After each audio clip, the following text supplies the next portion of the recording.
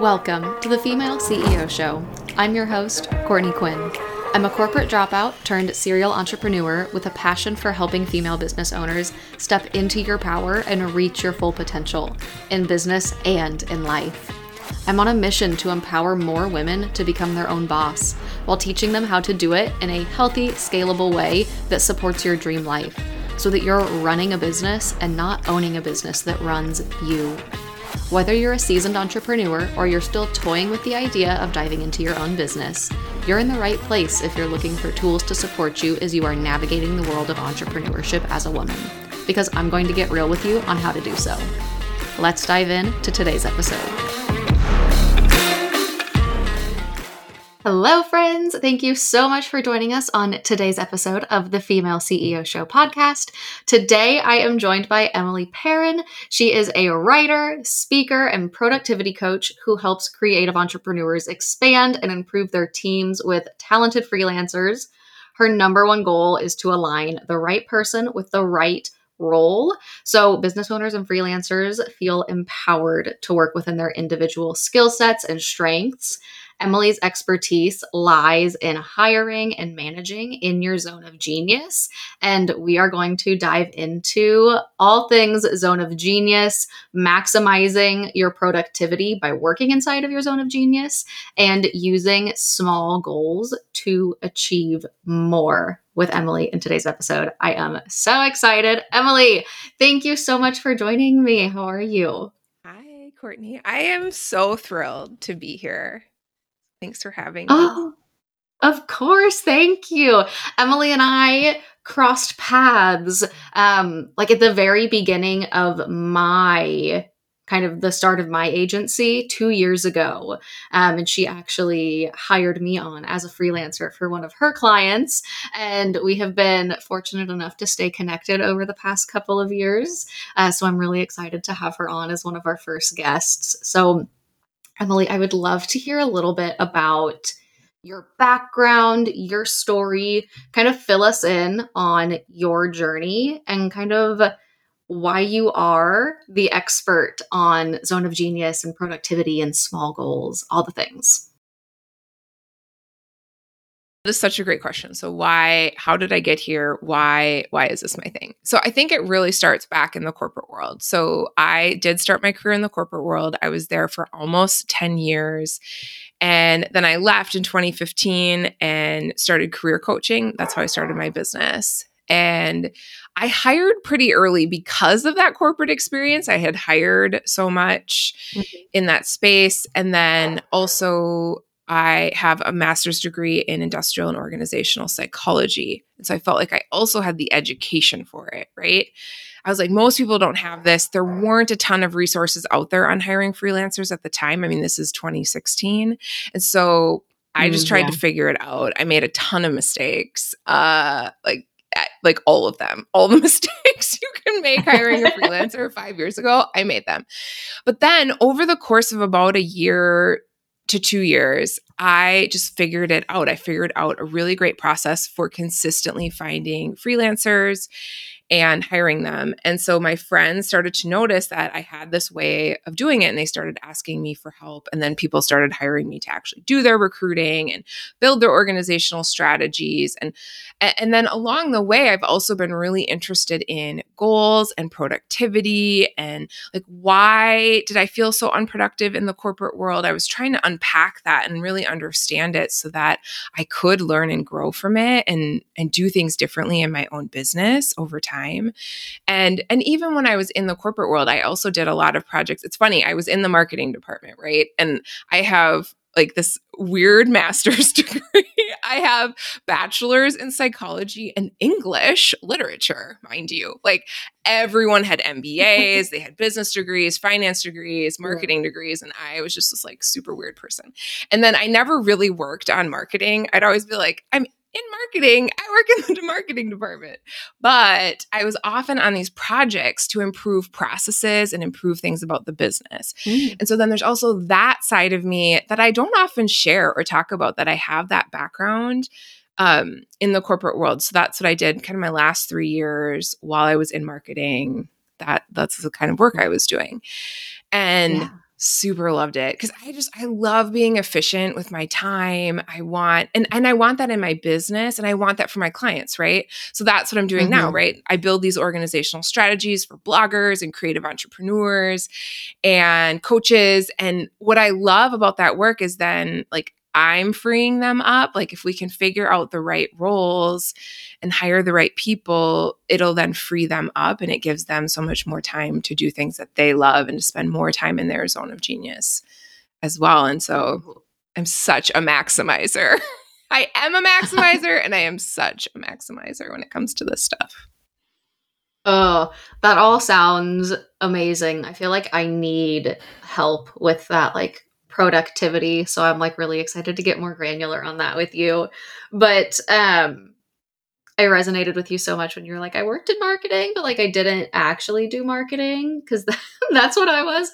In my corporate, I was like, technically I worked at an accounting firm, but I was the oddball out too. Like I didn't have an accounting degree. I had like an entrepreneurship degree and was working in an accounting firm. But I would just tell people like, yeah, like I'm an accountant because no one asks questions. They're like, oh, okay, cool. Like it doesn't make it difficult. Same with like, oh, like I work in marketing. It's like, oh, okay. Easy. Yeah. So what did the jump look like when you left corporate to start your own business in career coaching? Oh, it looked like significant burnout recovery. It was Mm. a mess. I was super burned out because I was just chasing, right? I was chasing the things. I was chasing big goals and big aspirations and promotions and levels and all this stuff. And it was just like, it was killing me because I think the big thing is that I think the person that I had to be to have that corporate success was just becoming further and further away from my true identity, like from my authentic self. And so, Wow. um, yeah, I spent like a year to a year and a half just recovering from burnout. So I didn't hit my business hard. I just like Hmm. gently walked into business, right? And I've just Yeah. been slowly growing, over all the time because it's just been the best for me. I love slow growth. It's Hmm. more sustainable for me. And I think with my history of burnout, I've just found that I just have to be really careful with how I'm spending my time and where I'm investing my energy. Absolutely. I love that approach. I have gone through burnout a couple of times. So I really relate to you on that. And it really kind of changed my mindset on like, I have to make this happen. I have to chase this goal. I have to hit this again and again and again, to kind of stepping back and being like, if we're being honest here, I probably have like 40 more years in my career to make moves and to make things happen. Like I don't need to be cramming in 5, 10 years of success in 1 or 2 years because that's what like Instagram makes me feel like I need to do. Yes. Yes. Yes. I have a coach that I've worked with over the last few years, and she often says, life is a long time. And I love that you Yeah. have that perspective, Courtney, earlier in your life than I did. Um, it took me into my early 30s. So it wasn't like, there are definitely people it took decades longer than that to figure out. And that's fine. I feel like we're all on our own different timelines. And yeah. What did some of that burnout recovery look like for you? For someone who might be going through burnout right now, or they're like starting to feel it coming on, what were you doing? Like some tangible takeaways for anyone listening? Yeah, I think for one, I had to be really gentle with myself because not only was I running so hard at work, then physically, like exercise wise, I was also pushing it to the max, right? I was really into CrossFit and Mm. powerlifting and high intensity interval Oh, wow. training. And so it was just like all the ways, right? And so then after I left, I was like, I have to do some things differently because how I live is how I live, right? How you're living your days is really how you're living your life. And so I think there's so much truth in quotes like that and in believing that because and so I also left and was like, burnout is not an option. Like if I burn out in entrepreneurship, what do I have left? I've already had such huge burnout in the corporate world.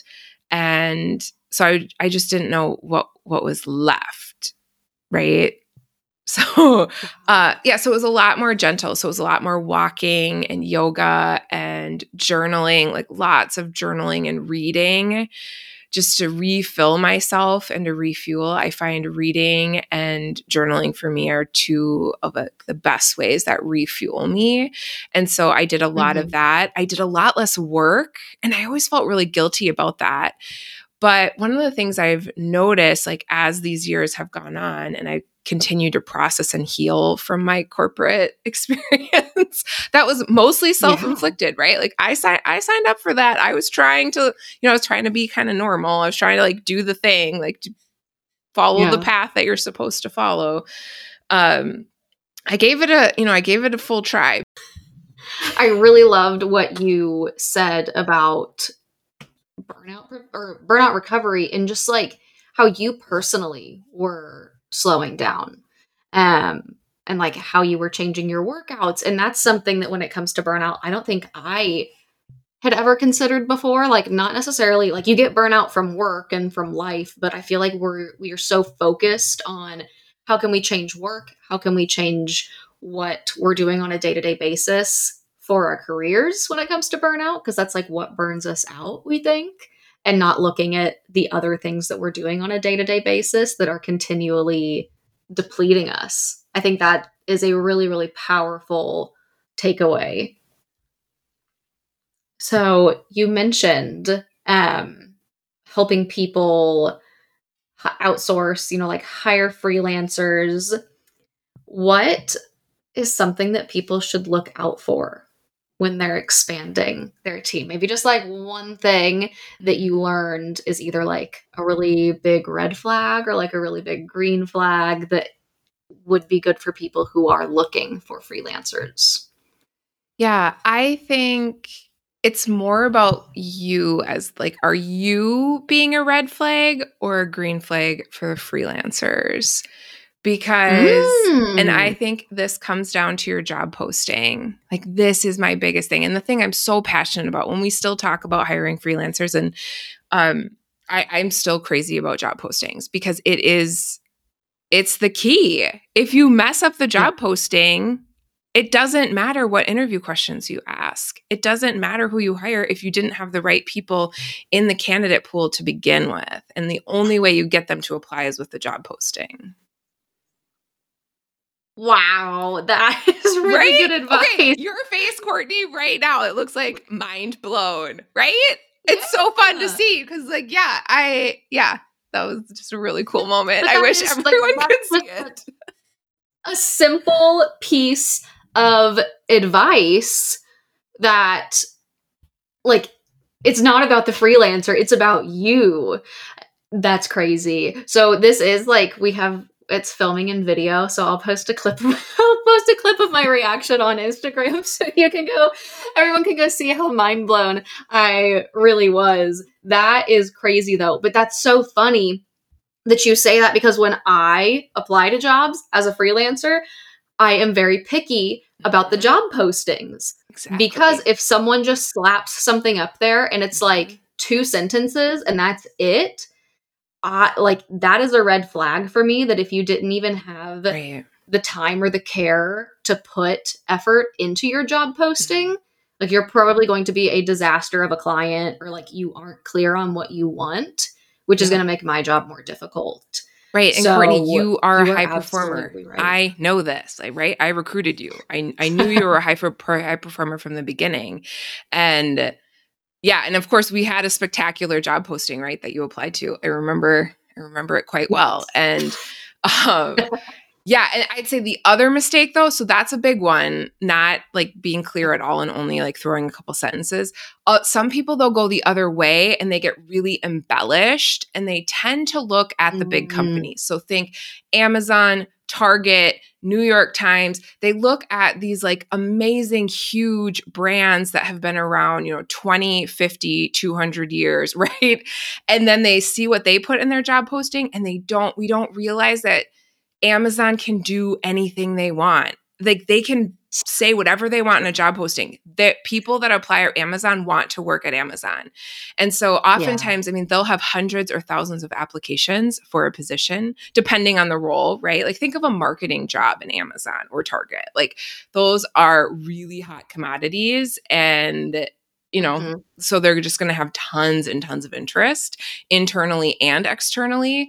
And so when we do that though, as small business owners, as digital entrepreneurs, as, even like agencies, like on a much smaller scale, if you're not making, so like think like billions, did you make $1 billion last year? Like I didn't. I mean, spoiler alert, I'm not not pulling in $1 billion in this little business. And so that tends to be like a really good litmus test because those, like I said, they can say whatever they want and they tend to embellish because those big companies think if they use big fancy words and like sometimes if they can't, like if the freelancer can't tell what you want them to do, that would be another really big red flag to them, that if the words are just so complicated and complex, it's got to be easy, right?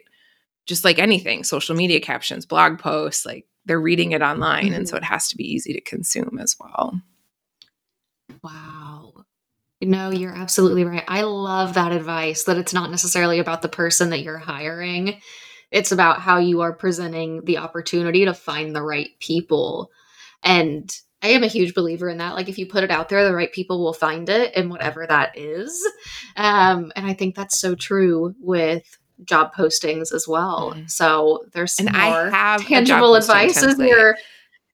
I do have a job posting template. I absolutely swear by it. I've used it with all of my clients. It's the exact formula that you used, like that we used when you applied to my client. Yeah. And it's just gangbusters. This fall, I recruited someone. I had 68 applications for one position. I had another client have like 30 project managers apply for her role. I mean, it's just wild like almost every time it's 30 to 65 applications. And so that's the other side of this. When you get that kind of scale on your job postings, you just increase your chances of success as well, because it's much more likely that you're going to have 3 to 5 really outstanding, high-performing freelancers in the mix. Absolutely. Ooh, and they make it easy too to see who's not a good fit, right? Those top 3 to 5 make it so much easier to not settle for, the people that didn't put as much into their application is usually the issue, right? I don't think it's so much of a person issue as it is just how much time did they put into this for you?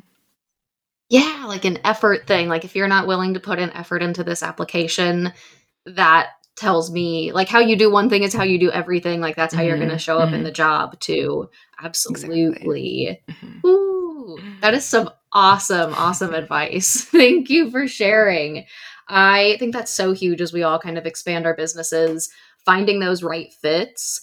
And there will be like you said, like you're going to make some mistakes and there are going to be some people you have to fire, but it gets easier. But like you said, like settling, like when you have those good applicants, you don't have to settle. And I think that is so huge. Like don't settle when you are hiring, like really find those people who are going to be A players and are going to show up for your business the way that you show up for your business. Otherwise you're going to have so much turnover, or you're not going to be able to outsource the work. Like your plate will still stay full because you can't trust people to do it for you. You get that self-fulfilling prophecy where if you think you can't trust people to do as good of a job as you, and then you hire kind of not the right fit for you in particular, then it's just kind of a perpetuating problem. And so then it's reinforcing that you can't outsource and then you can't get help and you're still overwhelmed. And so I think this is the one way to really break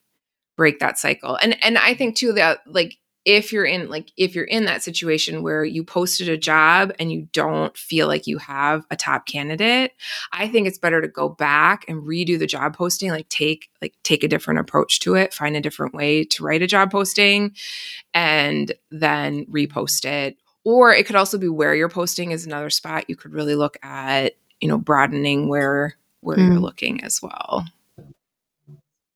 Is there anywhere you recommend? I'm all over the board these days. I mean, I have Yeah. used Upwork quite a bit, and I still generally like them for, especially for more specialized roles like social media manager, project manager, writers. I tend like those three roles in particular. I think there's just so many people on that platform.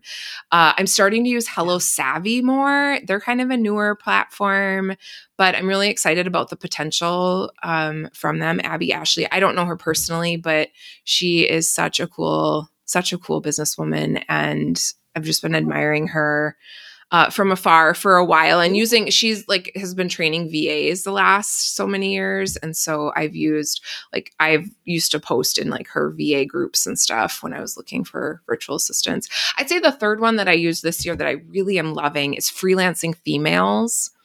Again, it's a job board. You pay so much to post on their job board, maybe $20 or $30 to post the job, and then people apply. Yeah. And it's just phenomenal. It's just like a good talent pool again. Really love that one. Well, so those are my cool. three. Yeah. I love that. There are two of those I haven't heard of. So I love that. Need to like try that the next time I need to find a new contractor or something. Cause I typically do use Upwork for like finding jobs myself, but also hiring people. So I love being able to, I like that. And I typically only hire females anyways. So like I may as well just go to the place where there are only females. So I don't have to just like feel bad throwing away all of the applications for for the men. So I am so ready to dive into, zone of genius, maximizing your productivity, talking about small goals, like everything that you are focusing on right now. So Emily is actually writing a book that's going to cover all of this, which we would love to hear about. But tell us more about how we can be like maximizing our productivity, all of the things. Yeah. So the book is really about goals, like goal setting and productivity, because it's what I'm obsessed with. I just love this space. And especially as a creative entrepreneur. And so many of us entrepreneurs are so creative, right? Women in general are very creative. And then you also have this layer of entrepreneur, just like more creativity. And so what I found for myself is that just the traditional productivity tips and tricks don't always work for me, right? I've tried a lot of things, and some of them have worked okay, others haven't. But I've always been trying to walk this balance of maximizing my productivity. And in particular, how do I use goals with that? Because I think one of the bigger mistakes I made in the early years in my business was I was just setting huge goals. Like it's like 2016, I'm 6 months out of corporate, and I'm like, I think I'll do $1 million in business this year. I mean, what?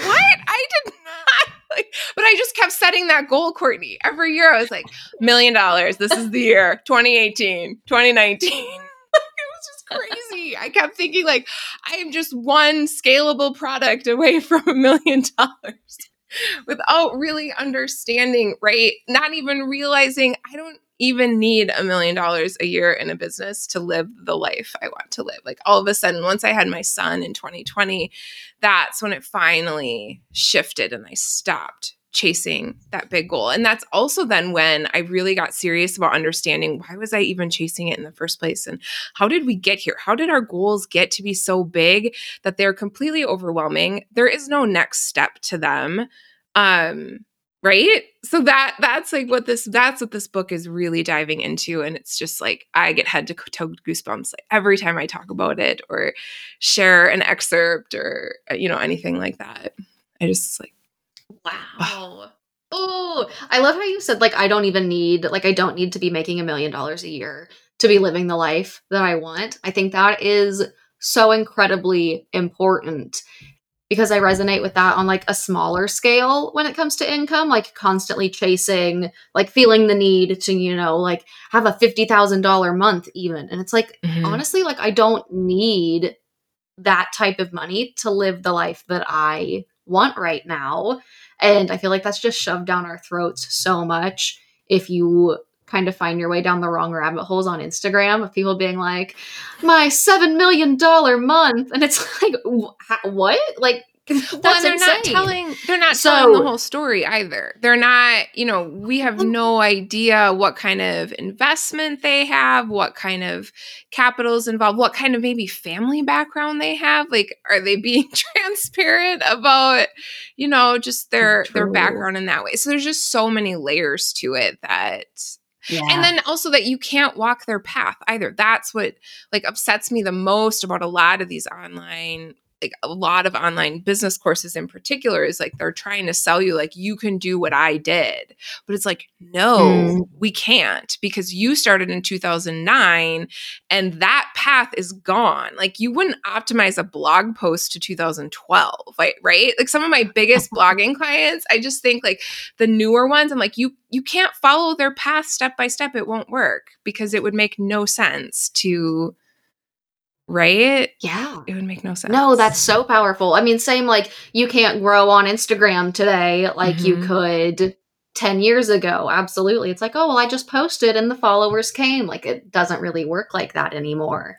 That's such a valuable point Mm-hmm. that like these people who are, like, do what I did. I'm telling you my process. That might not work nowadays. Right. And Or sometimes you they and I sell were you on talking this, off like, air. yeah, go ahead. No, yeah. We were Sorry, I talking just off got like air so about just yeah. Well, me too. I feel so strongly about this. But we were just talking about how like people are like giving advice, being like, "This is what you need to do. I have the mm-hmm. answers," and like Mm-hmm. it's always like fitting a square peg into a round hole for me. Like it doesn't work when people are prescribing these things because we're different people. Our brains work differently. Everything is different. Yeah, and I think that's particularly true in the goal space. So I think I've read all the books I can find on goal setting and even productivity and habits and all of these things, right? I have done my research going into this project, and I found, like you said, a lot of it is very prescriptive. And that's what I really want to do differently with this book that I'm working on is I want it to be more empowering for the reader to find their own way, to find what works for them, with suggestions. I have ideas, of course, that you can try out, but it's really about finding it, because I think it's just like Zone of Genius. There are some Zone of Genius quizzes out there, but I don't think any of them are great because I think it's too individualized. I think I think our Zone of Geniuses are so unique to us as individuals Yeah. that no quiz can give you the answer. I think you have to walk it and find your own zone of genius for yourself, because that's like where the empowerment from it comes. I agree with that so much. So you were saying like you wanted to have $1 million year, Mm. but that goal was so big there wasn't a next step. What's kind of the process that we should take to be creating smaller goals or to be creating goals that do have more like steps that we can follow? Yeah, so that's where we've been like mentioning small goals. I think of small goals as an acronym. Mhm. So do you remember SMART goals? Are you familiar with them? That Yeah, was kind of yeah. my inspiration for it, right? It was specific, measurable, assignable, realistic, and time bound. That's the SMART goal method. And there's all these ones, right? There's BHAG, big, hairy, audacious goal. And so I wanted to come up with my own acronym of like, what would I advise someone on how to set a goal? And so my acronym is SMALL. And so the S, can I tell you what they are? Do you mind? Yes, Okay. please. So the S stands for simple. And so I'm advocating for easy goals. Set easier goals for yourself. So this isn't about not having big dreams and big visions, but that lives up here, right? That lives in the vision space. Goals, I think, are more effective when they are about direct action that you can take. And so when they're simple and easy, you know the next step, you know what needs to be done, and it just builds momentum then because you're accomplishing things and checking things off. It just like builds, you feel so Yeah. accomplished all the time. And then it allows you to accomplish so much more because you're not feeling like I didn't make $1 million this week. I didn't write a book this week, right? Because neither of those things happen in a week for Mhm. people like us.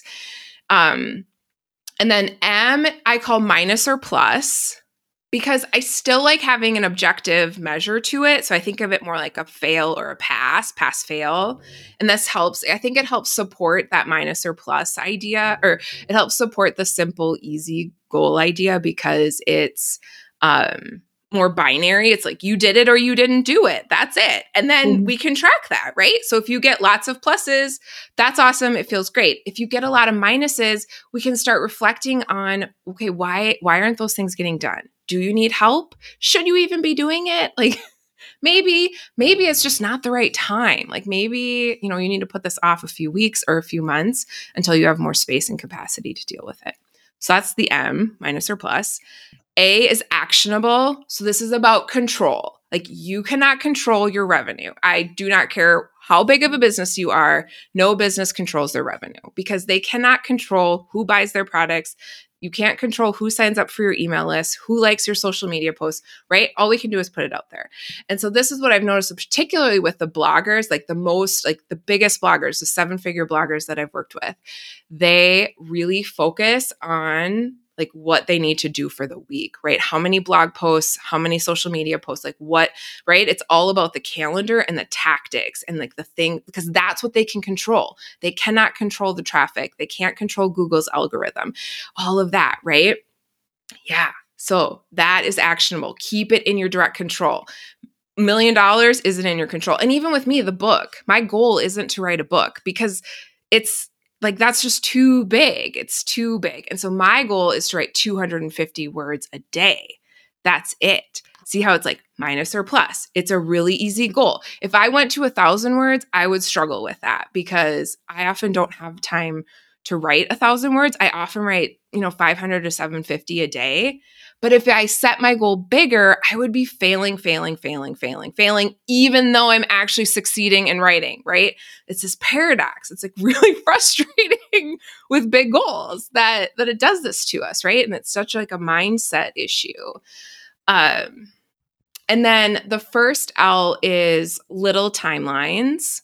So I think of goals in terms of a day or a week. And I think all of these things we've been talking about here support each other to like bringing it down smaller, getting it more actionable, putting it in your control and little timelines. So if you need like 3 to 4 weeks to do a goal, I think it's too big. And I think you should break it down into some smaller action steps that you can get done in a week at the most. Because again, then that's how we can see the progress toward those things that we want to do.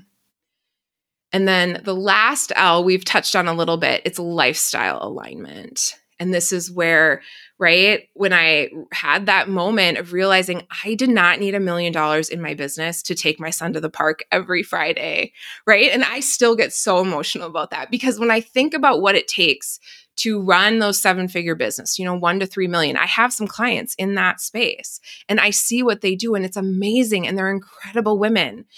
And at the same time, I know for me, it would take me away from my family too much, more than I want to be away from them. And so it's that, and again, this is so personal, right? Like for them, for these 7-figure women that I get to support, they, and 6 and 7-figure women,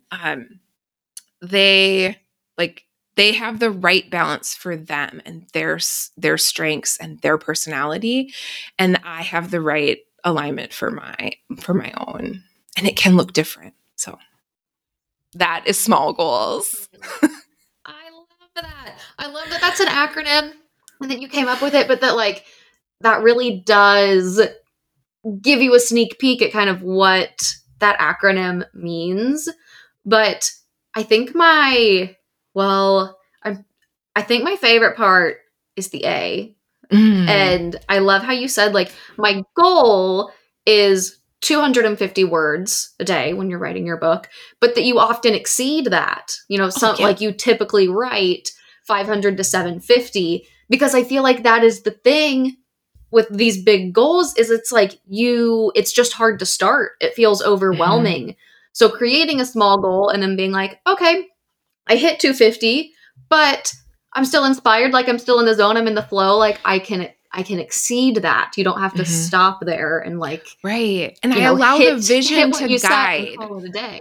Right. But I think of the visions because I don't want us to give up. Like what we've been using as big goals, I just think they're better when we think of them as big dreams or big visions and allow them to guide more like a lighthouse. So they can guide our action every day, every week, right? But it's not like you never really reach a lighthouse, right? The lighthouse is not a Yeah. destination for any ship. It's just to navigate, this portion of a coastline. And so that's why I like that imagery so much because it's just been really helpful for me. I'd say the other side of that too is then noticing like when can we let go of a vision as well? Like I had to let go of the vision of being a seven-figure company. Like I Yeah. I just don't know that that is ever happening in my life, or it's at least not serving me right now. Like it's not a helpful Yeah. lighthouse to have. And so just had to like set it to the side. Like you are not helpful. Like you're not helping me along this part of the coast, right? You can't use one lighthouse to like circumnavigate one of the Great Lakes. I always think of Lake Superior. It is massive, and it's my closest Great Lake to me. And so I always think like you can't use just one lighthouse to go the entire coast of Lake Superior. Like it wouldn't work. So that's Yeah. where like the same thing. Like that's Wow. where like when we're less attached then to those big dreams and big visions and we don't have to get there, we can just allow those goals to then build over time and then, maybe we will experience it someday or maybe it'll just evolve into something even better than we ever could have Yeah. imagined it being. Oh, that is incredible. I think that's so important. The switch shift of like these big goals that you have and just, changing that to like big vision.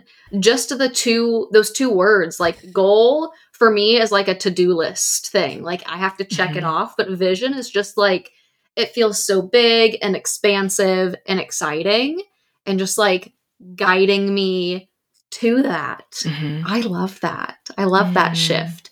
So, for someone who is a big goal setter, they have these big goals that feel unachievable, they have a hard time getting started on them. How do we make that switch to go from being like a big goal setter to then creating small goals to kind of help work our way towards that? Yeah, that's a great question. I think it starts with, I think first it's that shift in the language at the top level. So instead of thinking of your goals as big, Yeah. like big goals, like starting to think of that big thing as either a vision or a dream, whichever word resonates. And then I think it comes down to starting to practice, like just try it out. Just try this approach for a week and then hopefully a few weeks. And I think if you can start to just try it as an experiment and see how it works for you and see like, do you feel like you achieved more by lowering the bar? Because I think you will. I mean, the thing with the goals and where we are right now with goal setting, Courtney, is that it comes all of the research that supports big goals. It comes out of three areas, and the first one is large corporations. No surprise, right? They're of course going to study goals, but they're studying it from an organizational perspective, not you as an individual. And then the second is education. Again, we should know how people learn, adults, children, teens, all of it, right? And then the third is athletic performance. And again, it makes a lot of sense. It's a huge business, right? Sports, professional sports, Olympic sports. I mean, right? So we study goals in terms of athletic performance. That's fine. But that leaves the rest of us out. We are not represented, especially creative people are not being represented in that research, and no one is funding it. And again, that's fine. There's nothing wrong with that. But we also need to acknowledge it. And so I think that too, if you can look at that evidence and see it that way, because for me, this was a huge mindset shift. And I only saw this a few months ago. I mean, after all these years, it took me until 3 months ago to realize like who was funding the goal setting research and the productivity tips and all of that, right? So again, if you don't feel like to the listener, right? To you listening right now, if you don't feel like you are represented by one of those three groups, then it really is time to start considering your goal setting processes and consider whether they're working for you. Because I would say if they are working for you, then there's no problem, right? But they're not working for so many of us, right? They weren't working for me. They weren't working for my clients. So That is absolutely wild. Like I don't resonate with any of those. Like I'm not an Olympic athlete. I'm not a professional athlete. Like I'm not a student anymore. And I'm certainly not in corporate. That is absolutely crazy. Interesting. Yeah. So yeah, just kind of like I love that the mindset shift and then just, kind of start.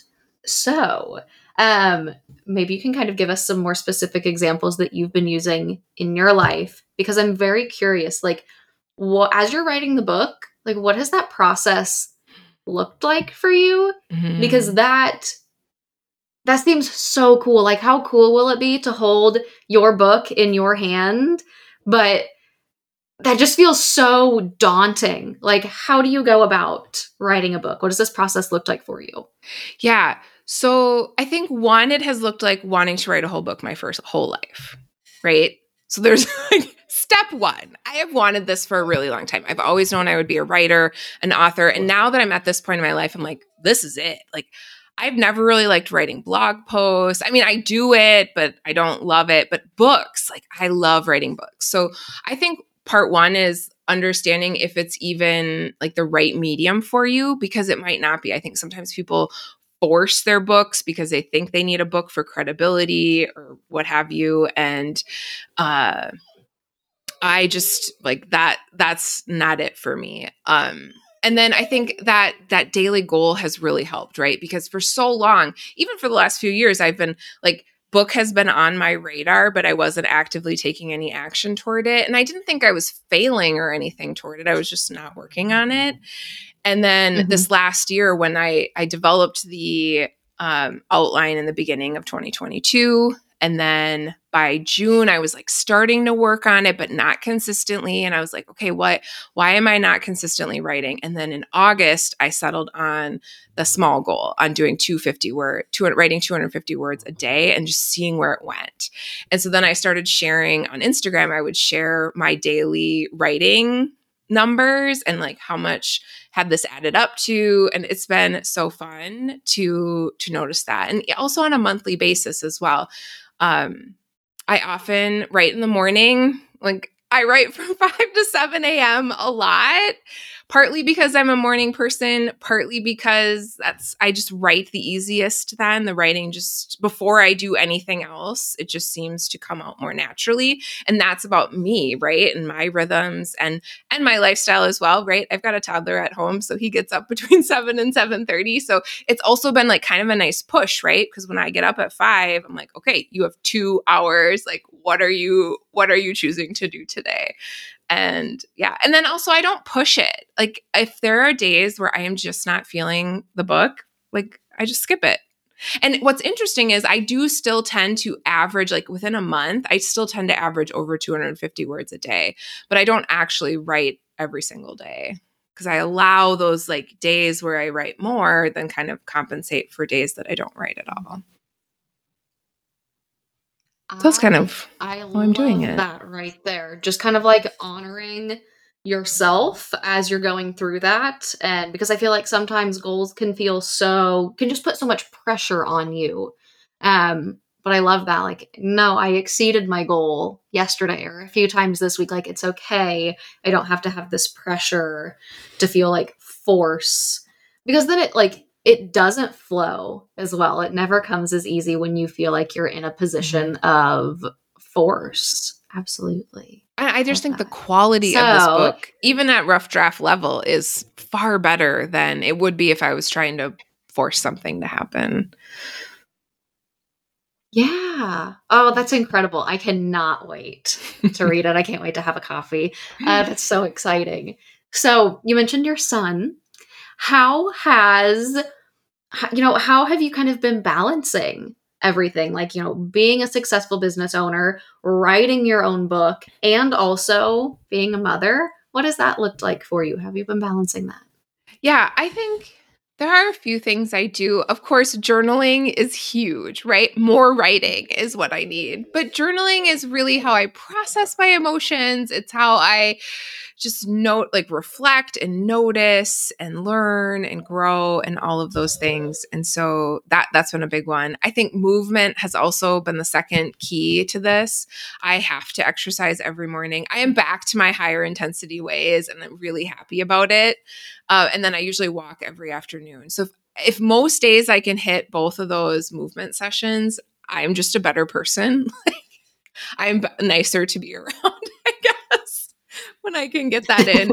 And then the other funny thing is that as I was thinking about this question, is I was thinking the third one is if I can make dinner, if we can make dinner most nights of the week, then I'm also good, right? If like food and movement and journaling can happen. It's so fun. Like there's no special, like for me, it's just so basic and simple. There's no business tips or tricks or anything. I guess these are my business tips and tricks on balance. Yeah. I love that. So how have you been, for some people, and I think like for past me, that seems like a lot, like working out, journaling, cooking dinner, spending time with my family while also pushing my business forward. How have you kind of managed that, being able to fit that all in and have it all be, something that you enjoy and something that is fun and that isn't coming from a place of force? Yeah, I think it comes down to allowing the business to be where it's at. So I'm not pushing the business anywhere. I'm just allowing it. I'm just seeing where it goes, right? I am so curious this way too. And I am this way with my son too. He's not quite 3, but he's starting to get to that age where I want to see where it goes. Like he's starting to have more of his own original ideas and visions, and I just have to see where it goes. And so that's also how I feel about business at this point as well. I just want to see where it's going to go. And yeah, I've just kind of let go of, there's no milestones, there's no objectives to hit, right? It's just more about, what do I need to do today or this week to move my business forward? And so I think that's a big piece of it, right? I bet it's a mindset shift for me, that it's more about seeing where the business goes instead of trying to get it to be anywhere by any certain time. Oh my gosh, that's so important. Like I've never heard anyone like actually say that, because we get so caught up in this rat race of like, I have to create this new product and I have to launch this masterclass and I need to be posting on social media all of these times. Like I need to be landing this many clients. I need to make this much money this month. When in reality, like so often, if you just like take a step back and you look at what you've created, like that is fine. Like that is good. It's perfect. It's beautiful. It's paying the bills. And like you're still affording yourself all of these freedoms that you have by being an entrepreneur as well. And I think we so often as entrepreneurs and as women just get caught up in working so much, right, and just like pushing. Look at our role models though, like look at think of the people that are held out to, especially as women, role models in this space. And that's what they're showing us. Right. And so it's hard. Like, I don't think there are a lot of people that are advocating, right? The people that are advocating for my way don't necessarily have the same reach. And I don't think that's like bad, good, or otherwise. I think I will have scale eventually. I'm just looser about the timeline. It just doesn't have to happen does it matter if it happens this year or in 2026 that, I all of a sudden have 100,000 Instagram followers? Like, it really in the end, it doesn't really matter, does it? No, not at all. I love that. And I think that's something that every female CEO needs to hear and remember, that like sometimes it's okay for you and your business to just be where you're at, and like you don't have to constantly be pushing and creating. And sometimes like it can just be, because what we've created is still incredible, and like you've created a business out of thin air regardless. Like we should celebrate that more than we do, and let ourselves enjoy the freedoms and the perks, the job perks of being an entrepreneur. Like, how many women get into this to be able to spend more time with their family, and then they spend all of their days working. And you have the freedom to do that. Sometimes you just kind of have to like unplug a little bit. But I did do it. I did it the other noise. way, right? For 5 to 7 years. So it's been an intentional process that, I love that. Yeah. I'm finding my way this way. I love that. So you have given us so much advice, like multiple like mind-blowing moments in this episode.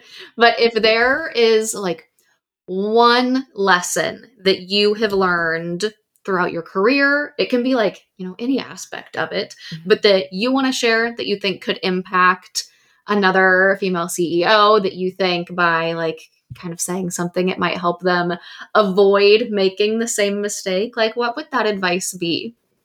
I think my guidance there would be, you don't have to see the purpose in the moment. And what I mean by that is, there are so many things now that I have a little more life experience and career experience. I can see things that happened 5-10 years ago that are now paying dividends. That if I hadn't stuck with things, like if I hadn't stuck, because I've been in business now 7.5 years. And if I had abandoned 3 years ago, there are things I wouldn't be experiencing today if I had made a different choice. And I couldn't see that, right? There was a course I created in 2018 called the Meaningful Work Blueprint that I'm starting to bring back again for people who are more traditionally employed to figure out their purpose and meaningful work for them.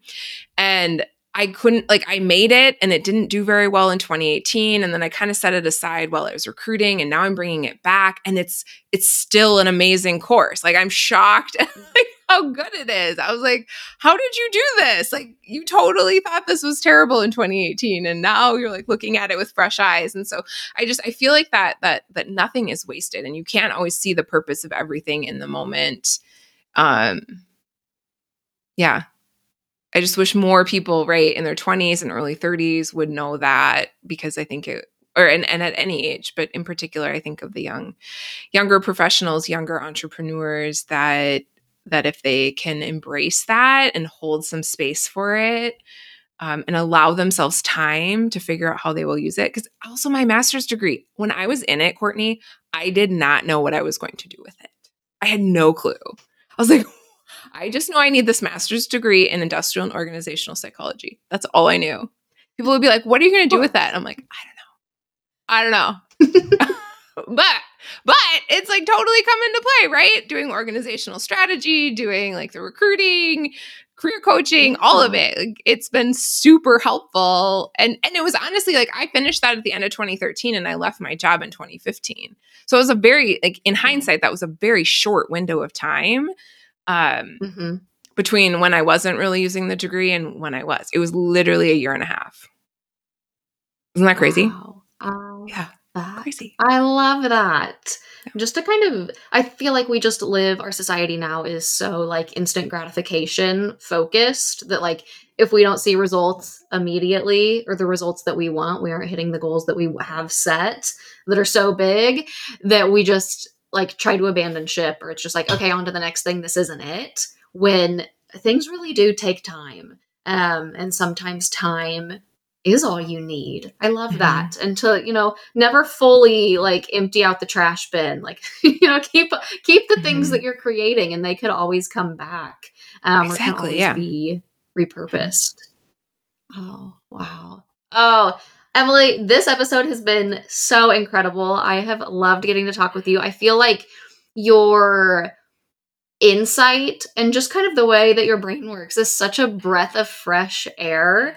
And like, I honestly, like, my shoulders, I feel like they came down from my ears a little bit, like just having this conversation and like reframing goals into like dreams and visions. It's like, wow, there's so much less like stress and pressure on that just by changing it, changing the way you look at it. And same with like just kind of letting your business be, sometimes when that's what you need in life. So thank you so much for bringing all of your incredible insight to this episode today.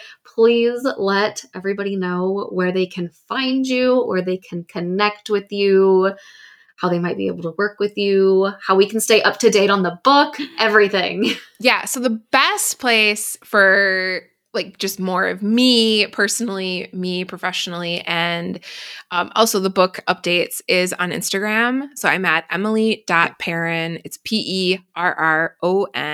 That's the best place because I love my DMs. I love like sharing excerpts over there. That's my favorite place. I also have a Zone of Genius workbook that I want to mention just in case you were like resonating with some of that part of our conversation. You can grab that at emilyperron.com/ZOG. And it's really meant to be a resource to help you get started on finding your own zone of genius so that you can like start maximizing your productivity. Because you really do have to have some awareness of like, where do you get the most energy and what's draining you in order to really tap in and maximize your productivity a little more. I love that. We'll have all of that linked in the show notes so you guys can go check that out and get easy access. That sounds like a no-brainer so we can all be a bit more productive. And yes, Emily is sharing excerpts of her book on Instagram. So if any of the stuff that we kind of talked about today with the small goals and Zone of Genius was like intriguing, you'll be able to get like lots of sneak peeks and more mind-blowing moments on her Instagram with excerpts of the book then. And then, do you know yet? Like, do we have an estimated release date for the book? No, and that's part of the magic, Courtney. Not yet. Especially this first draft. I need no timeline on it because I feel like if I put deadlines on anything, so I'm kind of like in limbo. I don't want any deadlines yet. I need to finish the first draft and then there'll be a timeline. I mean, slightly, I hope by the end of the year, early next year, but we'll see how it goes, right? I'm just starting to talk to publishers and putting those timelines together. But up until this point, I really haven't wanted any kind of pressure to deliver something by a certain date so that I could get the best quality book written. Oh, that's so exciting. You really do like embody your work, which I so appreciate. I feel like we see so many people out there preaching things and then it's not actually like how they are living their life or what they are doing. So I really appreciate that. Such a breath of fresh air. Emily, thank you so much for joining us on today's episode of the Female CEO Show. You can find Emily on Instagram and all of the links to everything in the show notes. Thank you, friends, for joining us today, and we will catch you on the next episode.